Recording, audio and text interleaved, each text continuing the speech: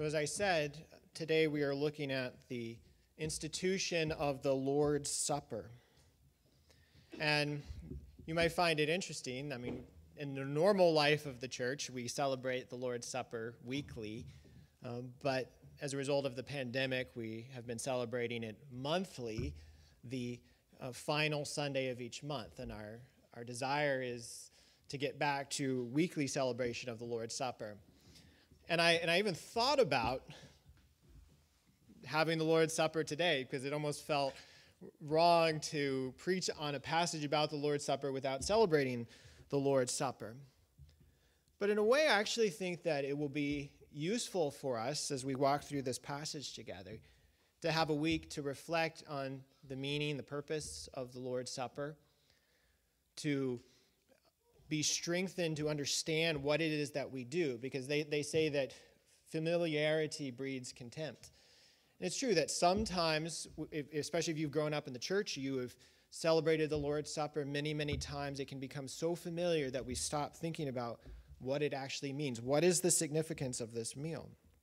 And so what we're going to do today is walk verse by verse through our passage. You could say section by section. But we're going to do that under 5 headings.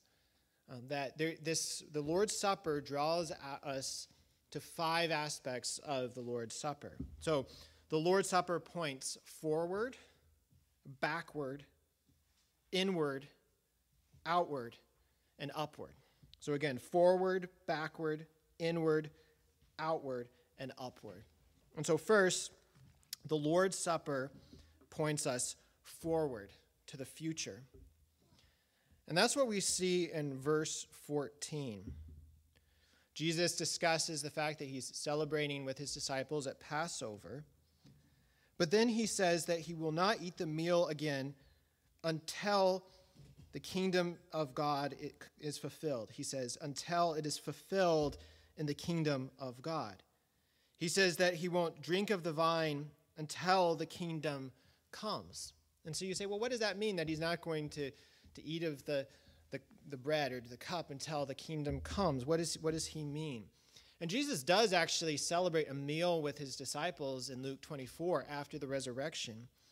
But I think that what Jesus is getting at here is he's pointing us to this future aspect, this forward-facing aspect of the Lord's Supper, that is pointing us to something yet to come.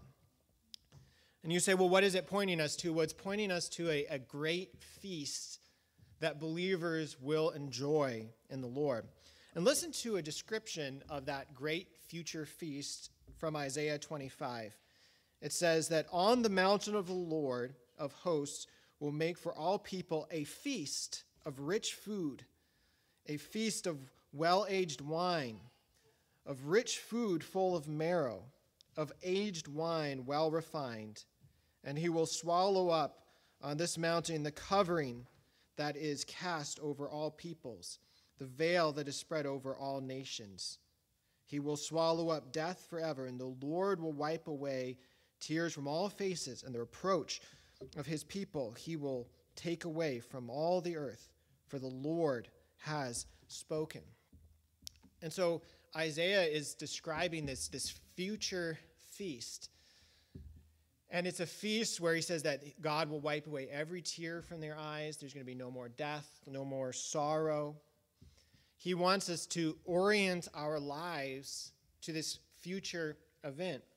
And of course, we all orient our lives toward the future to one degree or another. You may say that you're not a person who plans, you're not a person who thinks about the future, but everyone orients their lives to the future in some way. You say, a deadline is coming up, I have to work hard. You say in the fall, it's almost Thanksgiving, I'm excited to feast with my family. And you prepare. Or you say graduation is coming up, and so I'm going to try to study hard until the end. Or you say retirement is coming up, so I'm going to save and plan what that will involve. That we orient our lives toward the future. And in the Old Testament, God himself instituted sacraments, these visible signs and seals, to orient the people of God to future reality. And that's what they would experience when they would go up to the temple or to the tabernacle to worship. And when they would see the animals sacrificed by the priest and they would see the blood, they were having this visible sign orienting them to something that would be in the future.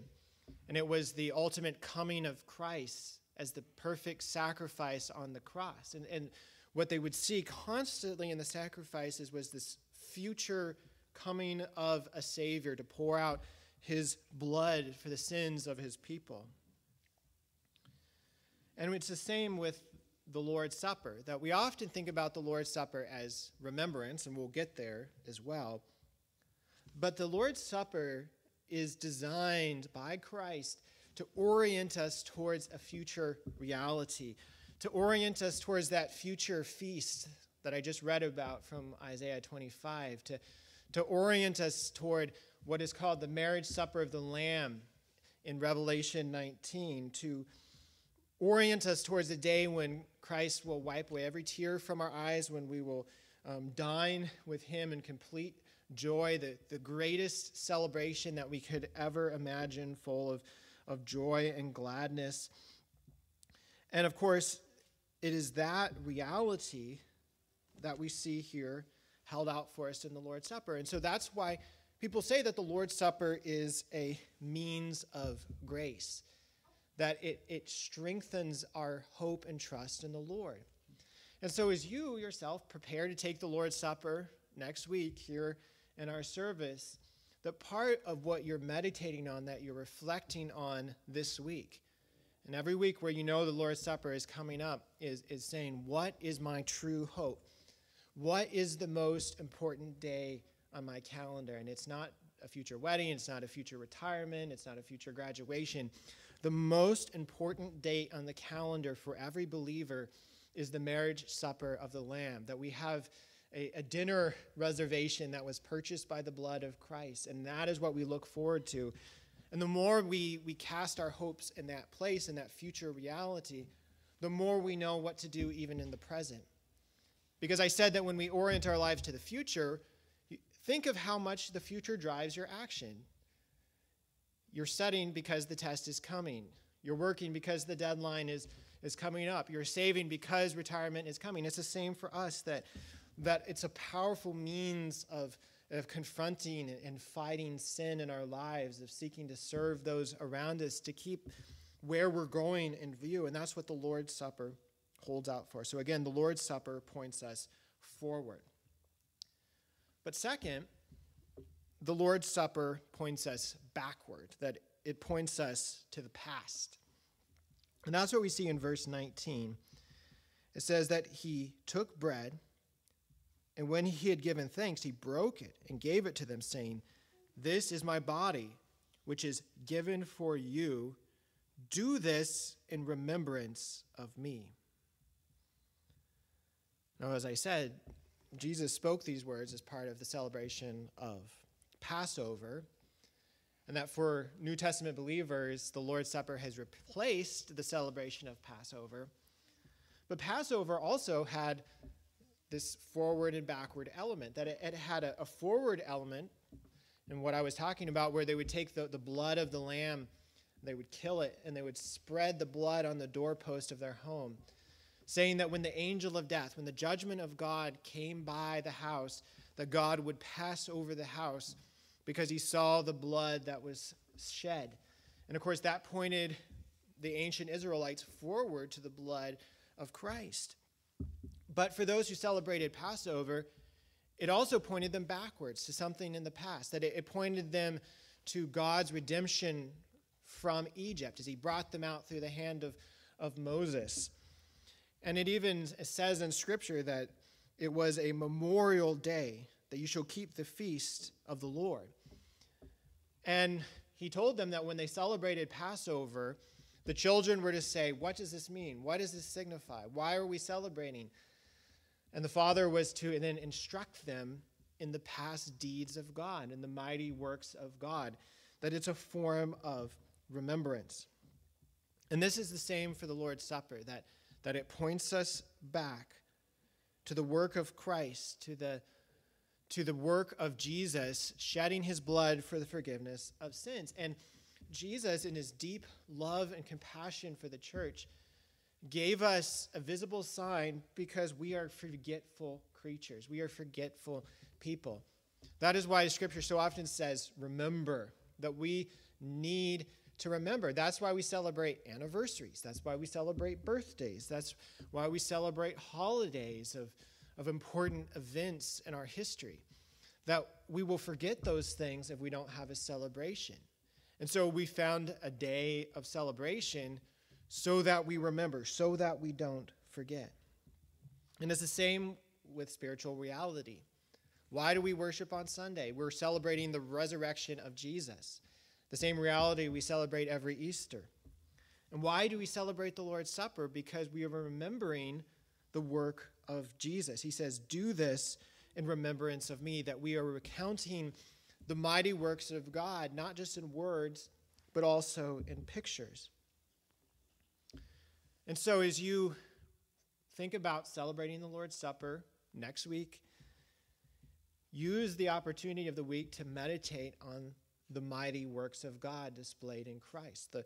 The great redemption, not from Egypt, but from sin, from death, from the devil. You remember Jesus born on Christmas as fully God and fully man. You remember Jesus dying, bearing the wrath of God against the sins of his people on Good Friday. You remember the resurrection of Jesus on Easter. You remember Jesus ascending into heaven, pouring out his Spirit at the day of Pentecost, the promise that he is with us, that he will never leave us or forsake us. You remember what Jesus has done, objective reality, history in space and time. And it is that reality that strengthens us, because the more we remember what Christ has done, the more we can trust him. And the more we can trust him, the more we can know that what he says will happen will come about. And the more we know what will happen will come about, the more that we're actually challenged and strengthened to live in obedience, to battle sin in the here of now, to know, okay, God has this great pattern of faithfulness, and so we can trust him today. And so again, the Lord's Supper, it's a means of grace. It points us forward. It points us backward. But third, the Lord's Supper points us inward to our hearts. And look at verse 20 in your Bible. It says that, and likewise the cup after they had eaten, saying, this cup is poured out for that is poured out for you is the new covenant in my blood. But behold, the hand of him who betrays me is with me on the table. For the Son of Man goes as it has been determined, but woe to that man by whom he is betrayed. And they began to question one another, which of them it could be who is going to do this. And so it seems strange at first that Jesus, as he's instituting the Lord's Supper, interrupts himself, it almost seems like, to remind them of the betrayal that will come from their midst there at the table. That he speaks about this cup poured out as the new covenant in my blood. But behold, the hand of him who betrays is at the table. And so why is it that he is mentioning his betrayal at this very moment? Well, it's not because everybody knew that it would be Judas. Sometimes we have this image that Jesus says, one of you will betray me. And if you look at paintings of the Last Supper, you kind of would think everybody would just nudge each other and say, hey, I'll bet you it's the guy slinking away in the corner wearing all black. That like in the paintings, you can always tell just by looking at who is Judas. But that wasn't the way that it was. That for the disciples there at the table, no one knew. No one even suspected that it was Judas. And so they said, who is it? They even began to say, is it I, Lord? That they were forced to examine themselves. Am I the person who could betray Jesus?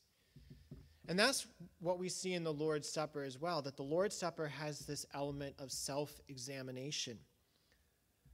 In 2 Corinthians 13, verse 5, the Apostle Paul says, examine yourself, to see whether you were in the faith. Test yourselves.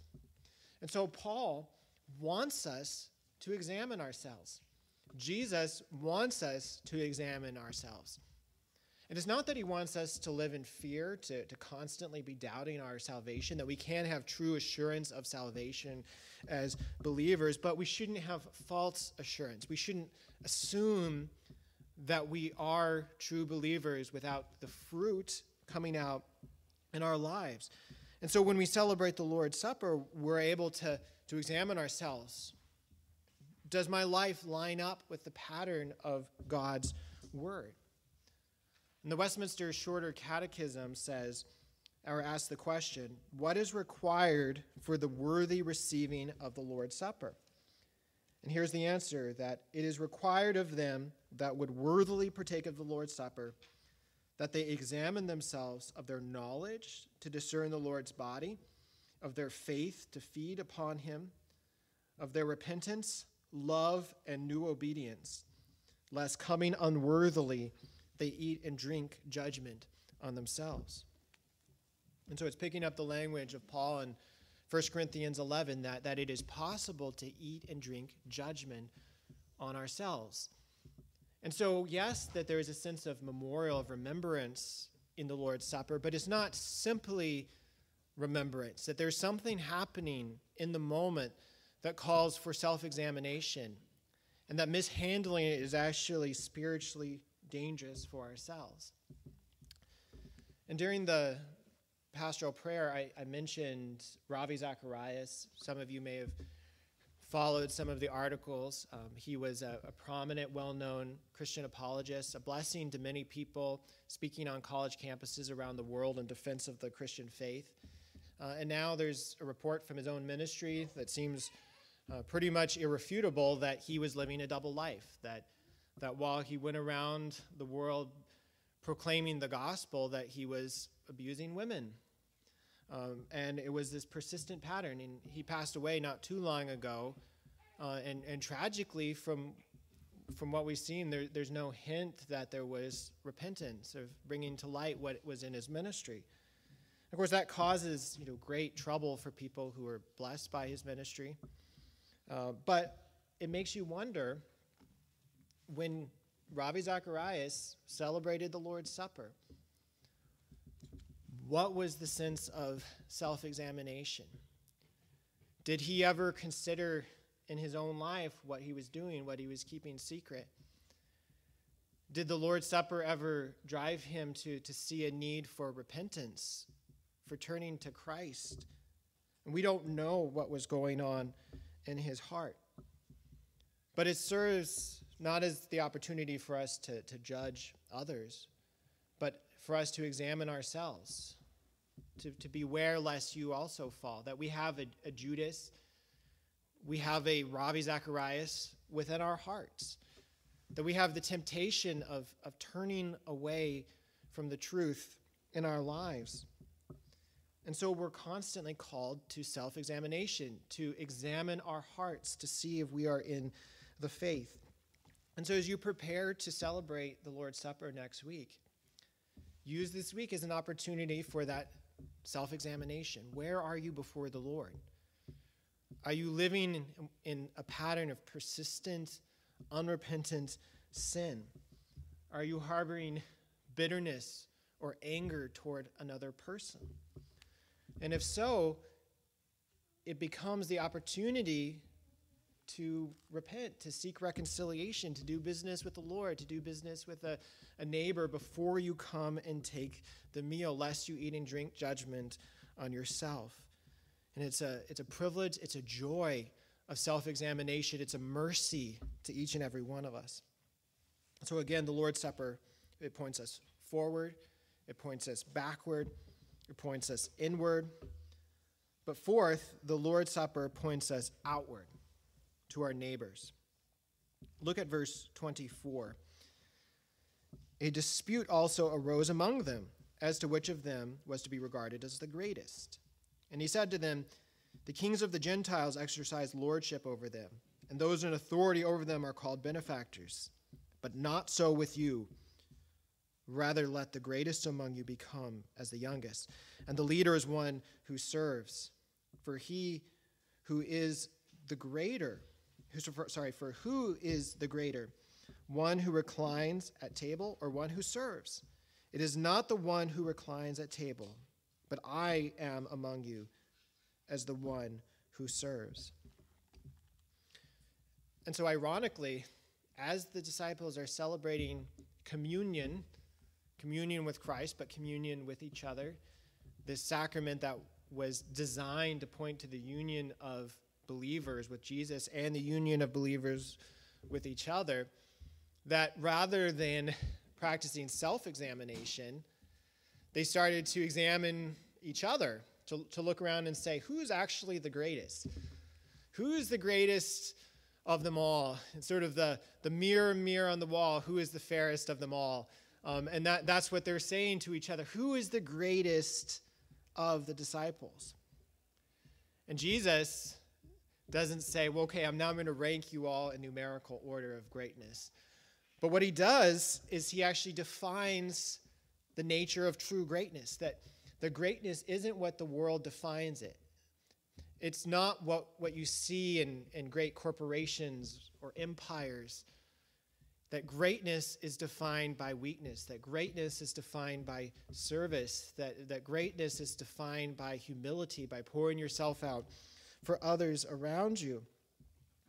He says that let the greatest among you become as the youngest, the leader as one who serves. And he holds himself out as the example of one who serves. And it's interesting that he says it's not the one who reclines at table, but the one who serves. That it's possible to recline at the table of the Lord's Supper, but to have anger and hatred and animosity towards the people around you, to deny the very meaning and purpose of the Lord's Supper through the way that you treat others around you. But when we celebrate the Lord's Supper, we should actually lift up our heads to the people around us, that we are united to them by faith. Because they're united to Christ. We are united to Christ, that we are brothers and sisters in Christ. It's what Paul says in 1 Corinthians 10, that because there is one bread, we who are many are one body, for we all partake of the one bread. And that's why the Lord's Supper is something that can only uniquely be done in the church in fellowship with other believers. You can't do communion at home with a glass of wine and some bread. That doesn't work, because it's communion, yes, with God. There's that vertical dimension, but also with others, that there's a horizontal dimension, that it shows the necessity of community and fellowship as a means of grace in the lives of believers. And so this week, as you prepare to take the Lord's Supper next week, reflect on your relationship to those around you. Yes, to your neighbors, your family, your friends, but especially those in the church. Do you love those around you? Do you serve those around you? Do you have the posture of one who serves, or do you want the posture of one who leads? Because the scripture warns us. It says that we know that we have passed out of death into life because we love the brothers. Whoever does not love abides in death. And so we were talking about self-examination. That's part of our self-examination. Do we love Christ? Do we love God's law? But do we love the brethren? Do we love those around us? That is what should characterize true believers. And the Lord's Supper is a means of grace that actually helps us love those around us better. Because sometimes we're sinful, we're humans, we get annoyed by people, even if we shouldn't. We even get annoyed by those that we're called to love the most, even in our own family sometimes. That's why family gatherings can sometimes have so much controversy, because we can feel annoyed at the people that we're called to love the most. But when you celebrate the Lord's Supper together, there's something about going up, taking the bread, taking the juice together, that you say, okay, yeah, I might be annoyed at this person. I may not even like this person on some level. But we have a union, we have a bond in the Lord, that we are partakers together of Christ. And somehow that whittles away at the animosity, the bitterness. And if it's not, that's again a place of self-examination, because it takes a very hard heart to maintain anger and bitterness with those with whom you are celebrating the Lord's Supper. That it should soften our hearts as we look to those around us. So the Lord's Supper points us forward, backward, inward, outward. But finally, the Lord's Supper points us upward. It points us to Christ at the right hand of the Father in heaven. That Jesus, according to Scripture, is still fully God and fully man in one person. And that means that according to his divine nature, Jesus is present with us always, that he is omnipresent. But he's also still fully human. He rose from the dead bodily, that Jesus ministered in his resurrection body to his disciples, and then he ascended into heaven. And he promises that he will not appear again bodily, in bodily form with us, until he returns in glory to judge the living and the dead. And so that means that when we celebrate the Lord's Supper, that Christ is spiritually present with us, but he's not bodily present with us. Because that would turn this is something that the theologians have talked about. It may seem like a complex idea, but it's really important that it would make his human nature a divine nature.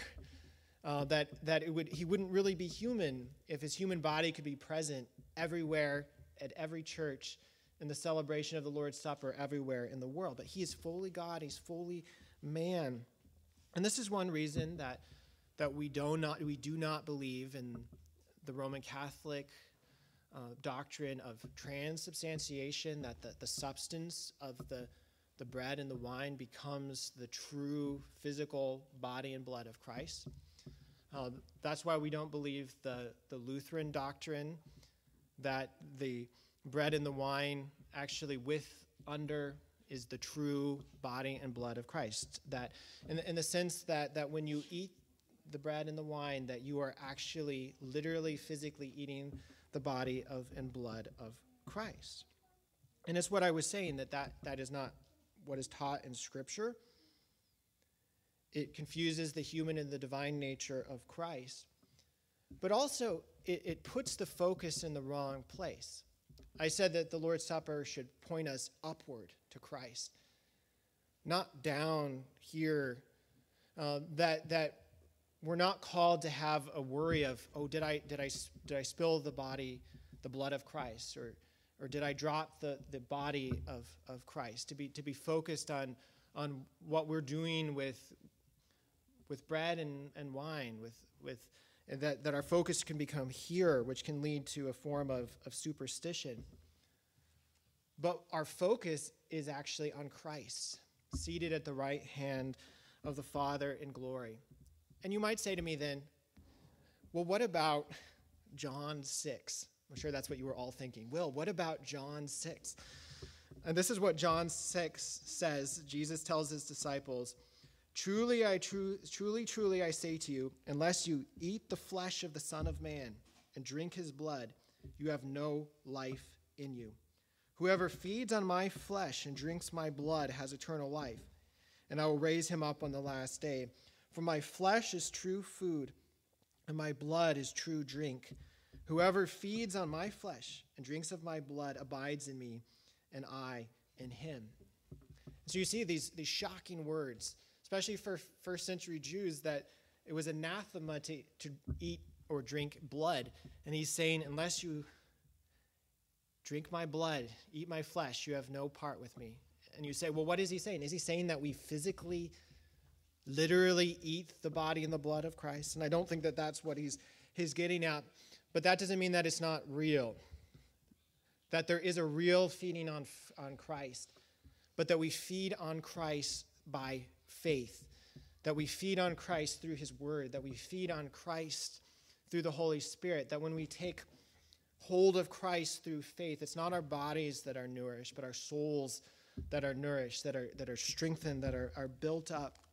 And that's part of what the Lord's Supper is. It's this means of grace where we're reminded of union with Christ, feeding on Christ by faith, his life becoming our life becoming his life, being clothed in the righteousness of Christ.